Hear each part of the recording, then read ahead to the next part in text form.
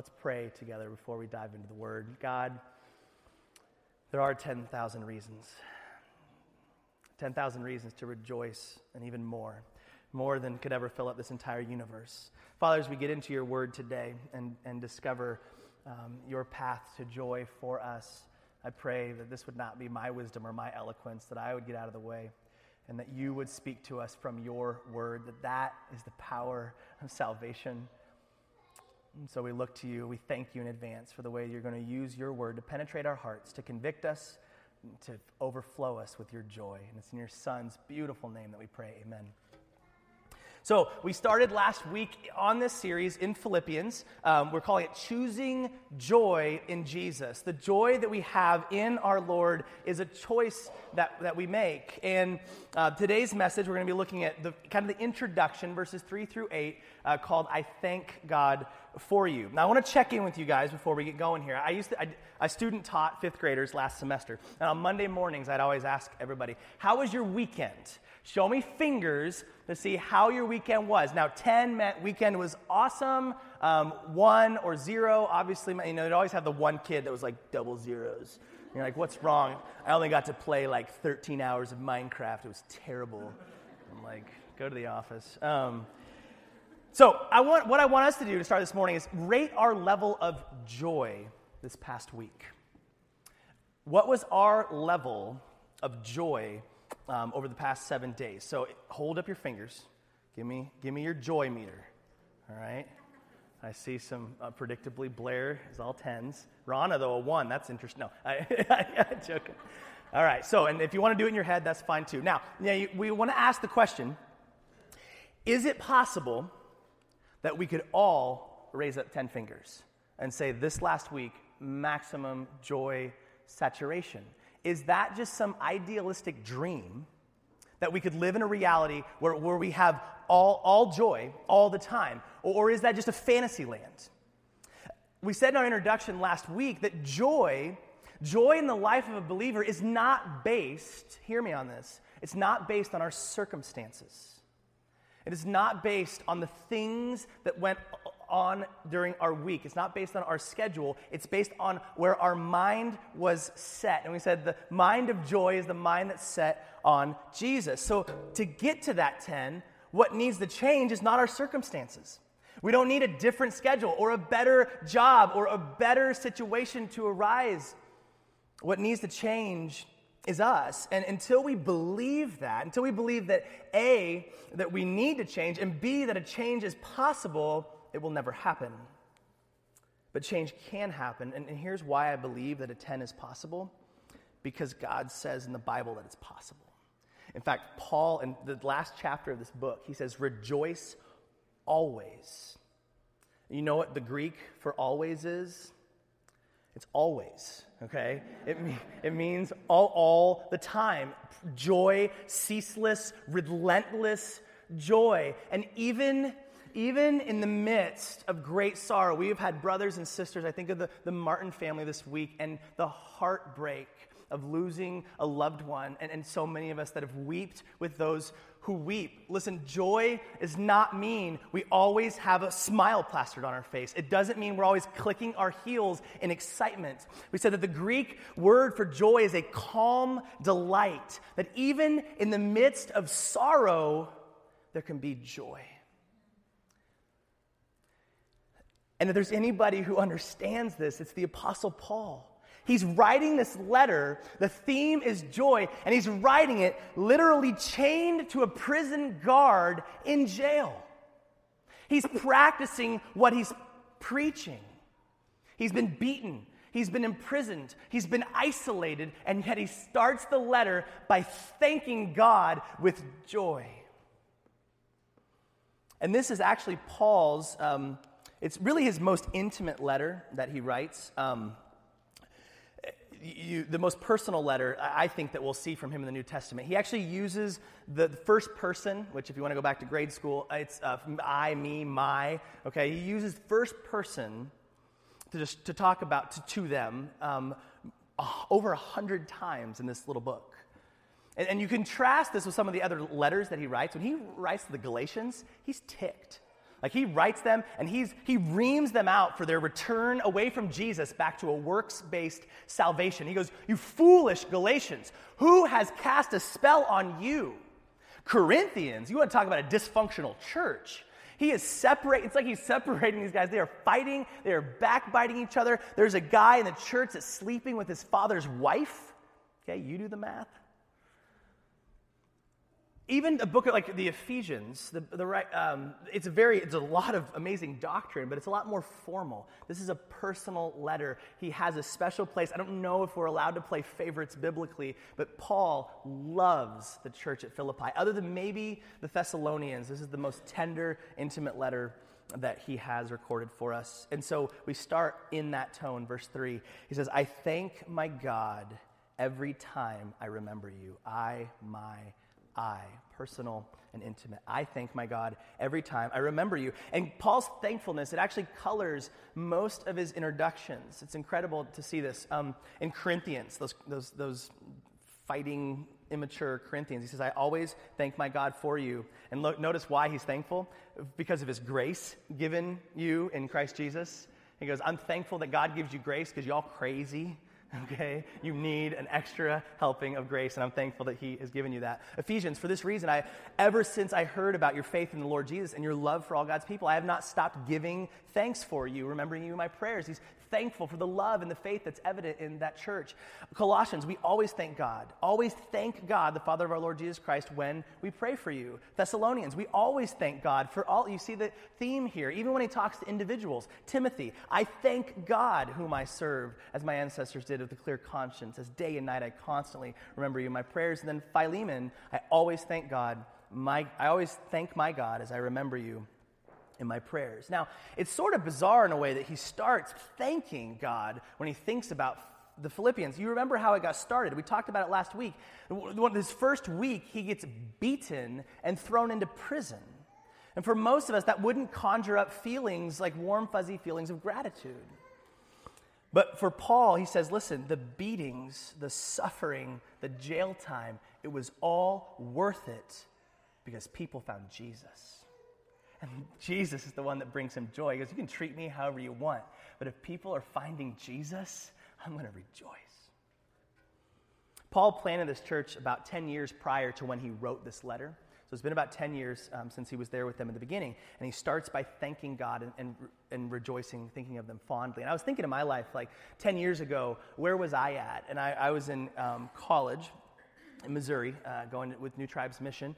And I was going to this church in Missouri called the Rock House. Now, the Rock House was originally in a church building that was made out of rock.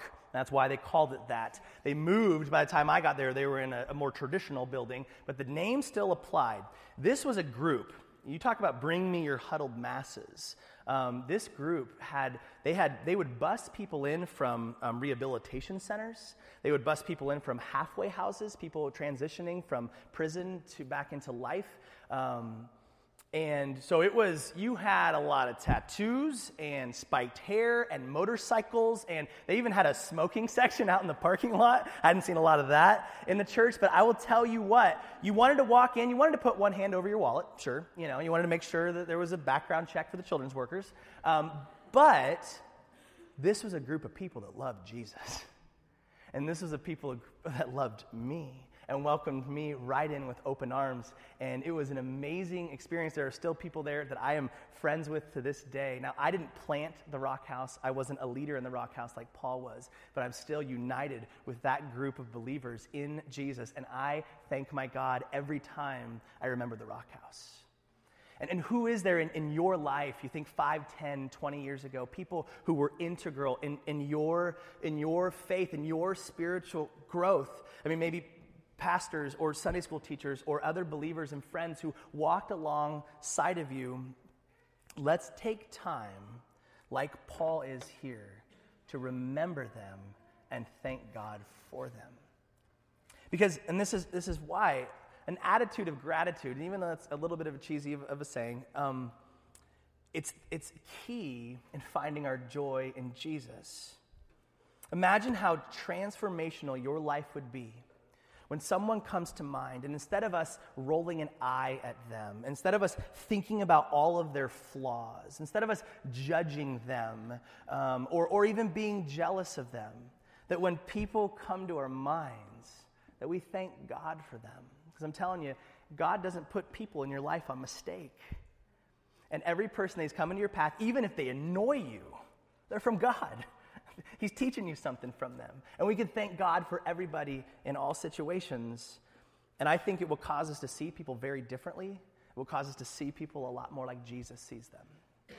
Then in verse 4, he says, "In all my prayers for all of you, I always pray with joy." Here's one of the main components of Paul's joy is in the Philippians themselves. He finds joy in them. Other passages he talks about church. He says, "You are my joy. You are my crown." And so specifically, he's thankful and joyful for four things in this, what we're going to look at this morning in these few verses. He's thankful for their partnership in the gospel with him, their perfection when the Lord returns, their participation in the ministry of grace, and their place in the apostles' heart. Pastor Larry would be proud of my alliterative skills there. So first of all, their partnership in the gospel. Verses 5 and 6. "Because of your partnership in the gospel from the first day until now, being confident of this, that he who began a good work in you will carry it on to completion until the day of Christ Jesus." Notice that I've strategically underlined some words in those verses. Those are time references in the life of the Philippian church. And Paul, he wants to look at those, and he starts out with the first day. The first day, he looks in the past, present, and future, and he remembers the time when he first came there. And Lydia, we talked about her last week, Lydia and a group of women opened their hearts to Jesus and opened their home to Paul. Lydia's house is actually in Acts 16. That's where the church in Philippi starts meeting, in the house of Lydia. And he also remembers the Philippian jailer and his whole family that comes to know Jesus and welcomes Paul and Silas into their home after the prison break. And he remembers from day one, I remember when you partnered with me in the gospel, when you found Jesus, and you started working with me to make him known to other people. And he says, from the first day until now, they're continuing to partner with him. And in a general sense, they're still out there making Jesus known in their region and beyond, but specifically with Paul, because remember we said they sent Epaphroditus to Paul, one of their leaders, to comfort him. And they sent money his way to help him, and they've been praying for Paul. He says, you've been working with me in this Jesus thing since day one, and you've continued until this day. And so that's the present. And then we look to the future, the day of Christ Jesus. Paul is confident that what started with Lydia has continued to the present day as he's writing that, will be brought to completion on the day of Christ Jesus. And the day of Christ Jesus means that glorious day that we look forward to. When we look up into the sky, it's not a bird, it's not a plane. It's the King of Kings, and he's coming back for us. He says, on that glorious day, God will have completed the good work that he started in you and he started in me. And it's amazing to see here, Paul rejoices ahead of time. He says, I'm joyful for what happened then, what's happening now, and I'm already rejoicing for what's going to happen in the future because I know my God. And my God is the kind of God that what he starts, he finishes. And his joy is wrapped up in the progress of the gospel. He says, my joy is predicated on one thing, and that's to know Jesus and to make him known to other people. He has a laser focus on what he's called to do. And so his first cause for joy in the Philippians is their faithful partnership with him in making Jesus known. And that's how we can have joy in the midst of suffering. When we realize the purpose of God, that what he's doing in our lives is growing Jesus in us and spreading Jesus through us. And then no matter what comes our way, we know that he's using it for that purpose, for his glory and for our good and for the good of others. We're not here primarily to be comfortable and entertained and happy. Second thing he thanks God for, rejoices about in the Philippians, perfection when the Lord returns.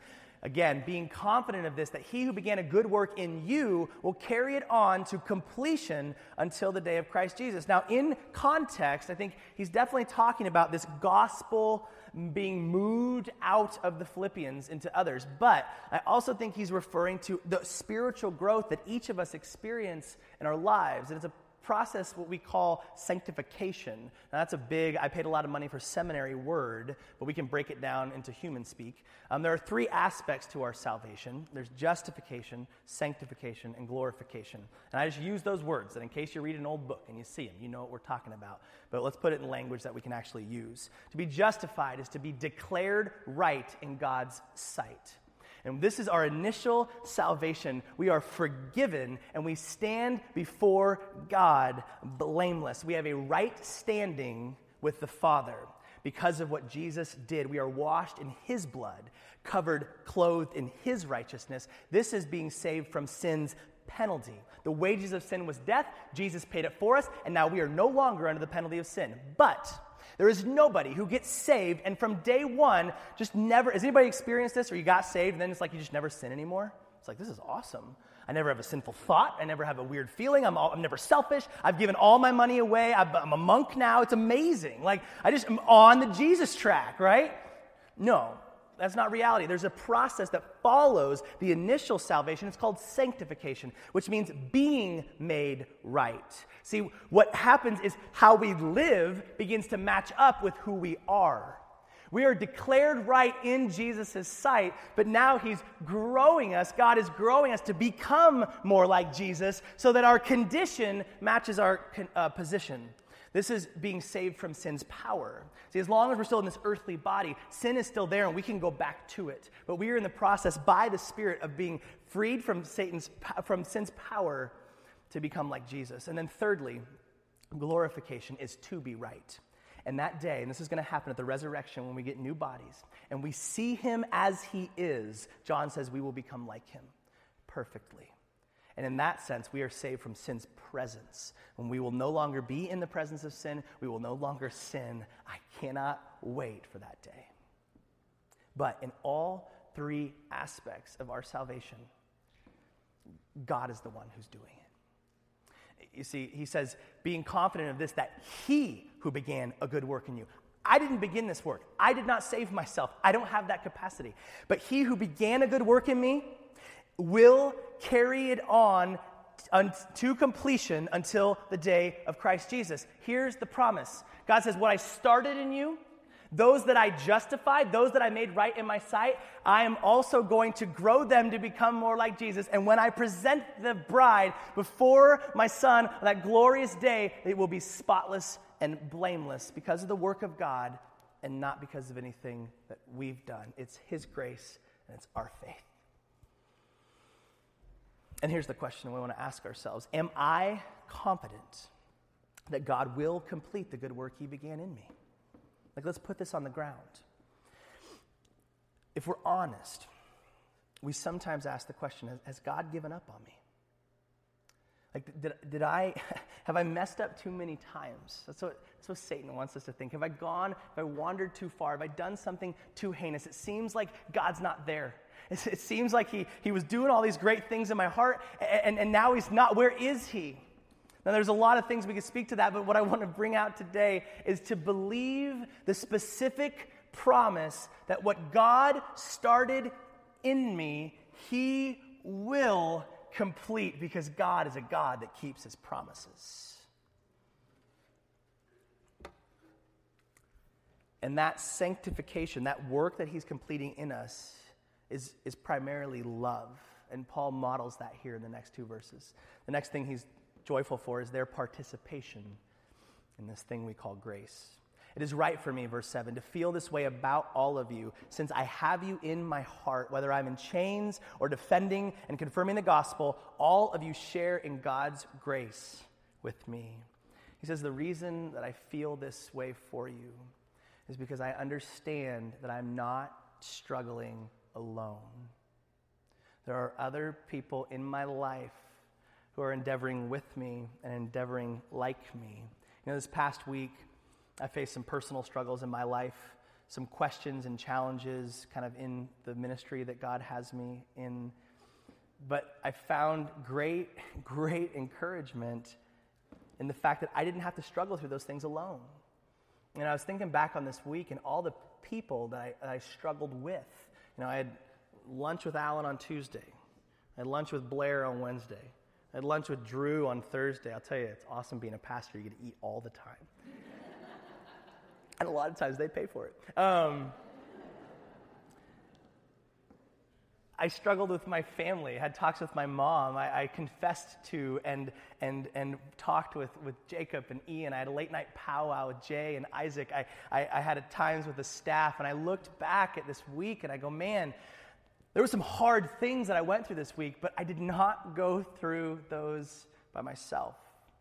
And to see other brothers and sisters who have the same struggles, who have the same questions, who are struggling to know the same Jesus, there's great joy in knowing that we're not alone, that God has put other believers alongside of us as a way of his grace. And ministry, doing God's work, it creates bonds of friendship with one another as we walk in this thing together in the Lord. Paul was not just some Jesus machine sort of cranking out souls for the kingdom, like just some conveyor belt or cookie cutters, like I got another believer 585, believer 586, and just kind of cranking them out. Paul is a human being, and he has compassion for other human beings. And he's allowed his life to get messy and intertwined with these people that he's ministering to. Paul saw people as people. What God has called us to, what we call ministry, which just means serving other people and pointing them to Jesus. It's not about numbers. This cannot be about how many people do we get here on Sunday morning sitting in our seats. How many people do we get participating in our programs? How many buildings do we have? What's the offering level? That's not ministry. Ministry is first and foremost about people. It's about people. And I thought about this. We had a birthday party, staff birthday party for Pastor Larry. There he is in the corner hiding out. He turned 95. That was really exciting. Doesn't look a day over it. And but we had, Lisa's kid, Manny and Autumn were there, and their babysitter came with them, Amber, and we just had a time of laughing, and I bought everybody Mickey Mouse hats, and we ate cake, and we didn't even talk about a single thing on our agenda that week. Because ministry, if we lose sight of people as people who have birthdays, and who have heartache, and who have joy, and who have struggles, then we've missed the true heart of the gospel. We've missed the true heart of the gospel. And it's so easy to lose sight of that, where we just want people to attend events and participate in programs and say the right words, but we've lost the true meaning when we fail to see people as people, which it leads us to our final cause of joy that Paul has for the Philippians, their place in his heart. Verse 8, and I love this verse. God can testify how I long for all of you with the affection of Christ Jesus. He says, the affection that I have for you, look, it doesn't come from me ultimately. It's the affection of Jesus. I love you with the love of Jesus. And this love is actually an evidence of our salvation. 1 John, when we went through this together, you remember, we know that we have passed from death to life. How? How do we know? Because we love each other. Anyone who does not love remains in death. Because if you don't love people, then you don't know me. Because I am a God of love, and if my Spirit's in you, then you're going to love as well. Now again, this is growth, right? We don't day one get saved and then just love everybody perfectly. That's grace, that's messy, that's day by day, Jesus chipping away at our unlove and loving in us and through us. But we're moving in that direction. And as a believer, have you ever noticed that you'll have affection for people in your life that you would normally have zero affection for? I don't mean to make this immediate jump, but someone like Blair, he is a llama punching maniac. Like, Blair is very different than I am. And in a lot of ways, I could be like, Blair's crazy, And in some ways, that's true. That is absolutely true. No, I didn't give him any warning on this. But you know what I've found? In the last few months in particular, spending time with Blair, and we get together a lot of times 3-4 times a week and sometimes. And I love Blair, like brotherly. I love him. I love him. But I have a real affection toward him. You know what that is? That's Jesus' love in me. And what's going to happen as we grow as believers is we're going to have affection for people. It's going to be Jesus affection. And it's the good work that he started in us and will finish. Now look at what he says, though. This is where it gets tricky. Not this part. God's love is poured out into our hearts. This is the love of God in us. He says, God can testify how I long for all of you with the affection of Christ Jesus. Notice Paul does not say, I long for some of you. I long for the ones of you that I like, the ones that have common interests with me. I long for my clique, my peeps, right? He says, I long for all of you. And I ask myself, who am I failing to lump in the all of you? There are some people who I have a natural inclination to get along with, common interests, personalities jive. But then there are people where it's like, I don't love him. I don't love her. There's a poem that says succinctly, he says, to love the whole world for me is no chore. My only real problem is the guy next door. Right? And so what's he saying? Man, a theoretical love, that's easy. Yeah, God called me to love, and I love people. I don't love my neighbor, right? It's easy to love in theory. It's a lot harder to love the person you're talking to. But he says, I long for all of you. And that's the Jesus love in us, because Jesus love is not a respecter of persons. And we don't love people because of who they are. We love them because God is love, and he is in us, regardless of their deserving our love. But you might say, well, what happens when I don't feel that love? Because there's a lot of people in my life that I don't feel that love for. So what do I do with that? Well, C.S. Lewis, as always, he explains this so well. He says, it would be quite wrong to think that the way we become loving is to sit trying to manufacture affectionate feelings. So I sit there and I'm like, I gotta love Blair, I gotta love Blair, I gotta love Blair, I gotta love Blair, I gotta love Blair. And I just kind of like conjure that up inside. It doesn't work, right? It doesn't work. This is what he says. The rule for us is perfectly simple. Do not waste your time bothering whether you love your neighbor. Act as if you did. Act as if you did. As soon as we do this, we learn one of the great secrets. When you are behaving as if you loved someone, you will presently come to love them. See, what he's saying is love is something we do. It's not primarily something we feel. And as we do love toward people, he says those feelings will follow. It's not like, I'm going to love you. Like, as we love people, as we do love toward people, he says you will start to feel that love for them. And it's not a guaranteed of when that's going to happen, but it will follow. So how do we do this? I want to kind of wrap things up by a couple practical ways that we can stimulate the affection of Jesus for each other. There's 4 ways. The first one's in our mind. Paul said, I thank my God every time I remember you. And you notice in all those intros, he says, I remember you, I thank you as I'm praying for you. See, we're not going to love people if we're not thinking about them. If they're not on our mind. He is so concerned. His heart is so heavy for these people. He's praying for them. He says, I pray for you constantly. Are we praying for the people in our lives? Are we thinking about them and what they're going through, their struggles, their trials, their joys? We got to think about other people. That's where it starts, to love people. But the second one is in word. It's not just enough just to think about them and to pray about them. We actually got to speak it. We're going to tell people. And Marian Evans, I like the way she said this. It's poetic. She said, I like not only to be loved, but also to be told that I am loved.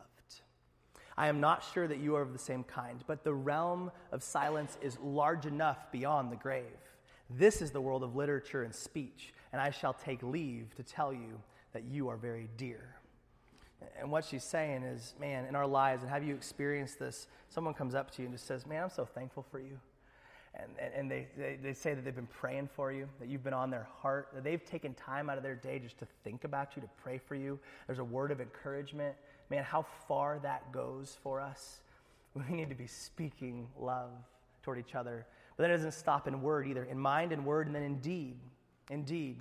1 John, dear children, let us not love with words or speech, but with actions and in truth. I don't think that contradicts what we just said. He's saying, don't just stop with the words. You got to show them in action.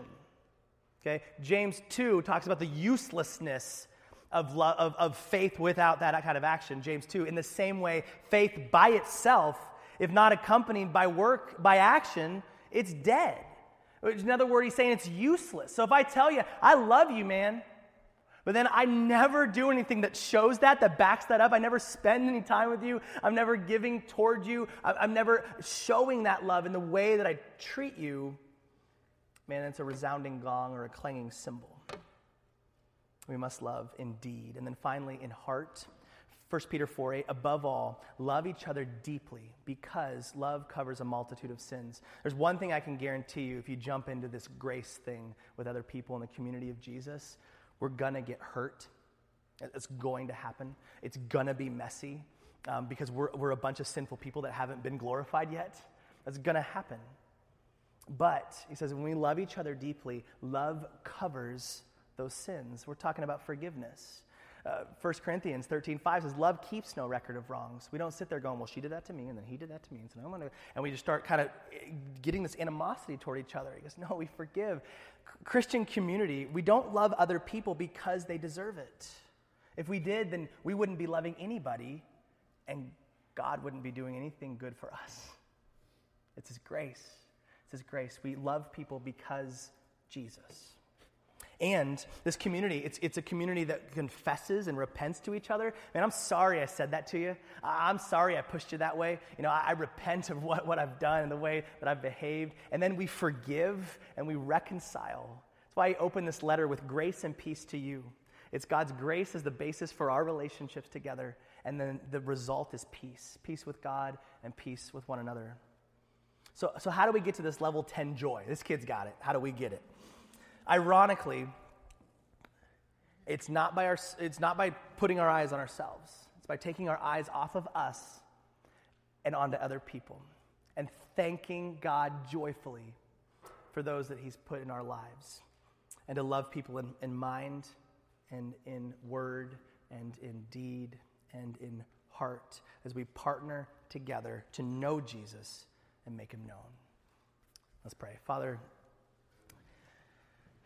it is hard sometimes to believe that you're going to finish the good work that you've started. And when we look at things with the eyes of sight and not the eyes of faith, it's easy to be overwhelmed by the world's waves, the trials in our lives. Sometimes we feel like there's no hope for us to ever change or people in our lives to ever change. But God, you've promised us in your word. We read it today and we claim it together. We believe it together that you started a good work in us and that you will continue it until the day of Christ Jesus when you finish it, because you're a God who keeps His promises. Father, I pray that we would believe that promise, that we would cling dearly to Jesus, and that we would endeavor to glory in nothing else but to know Jesus and make Him known to this world. May we be a community of people that love each other in mind and in word and in deed and in heart, that we would forgive as we've been forgiven. We love you, and we thank you for what you've started, and we praise you ahead of time that you're going to finish it. And it's in your Son's beautiful name that we pray. Amen.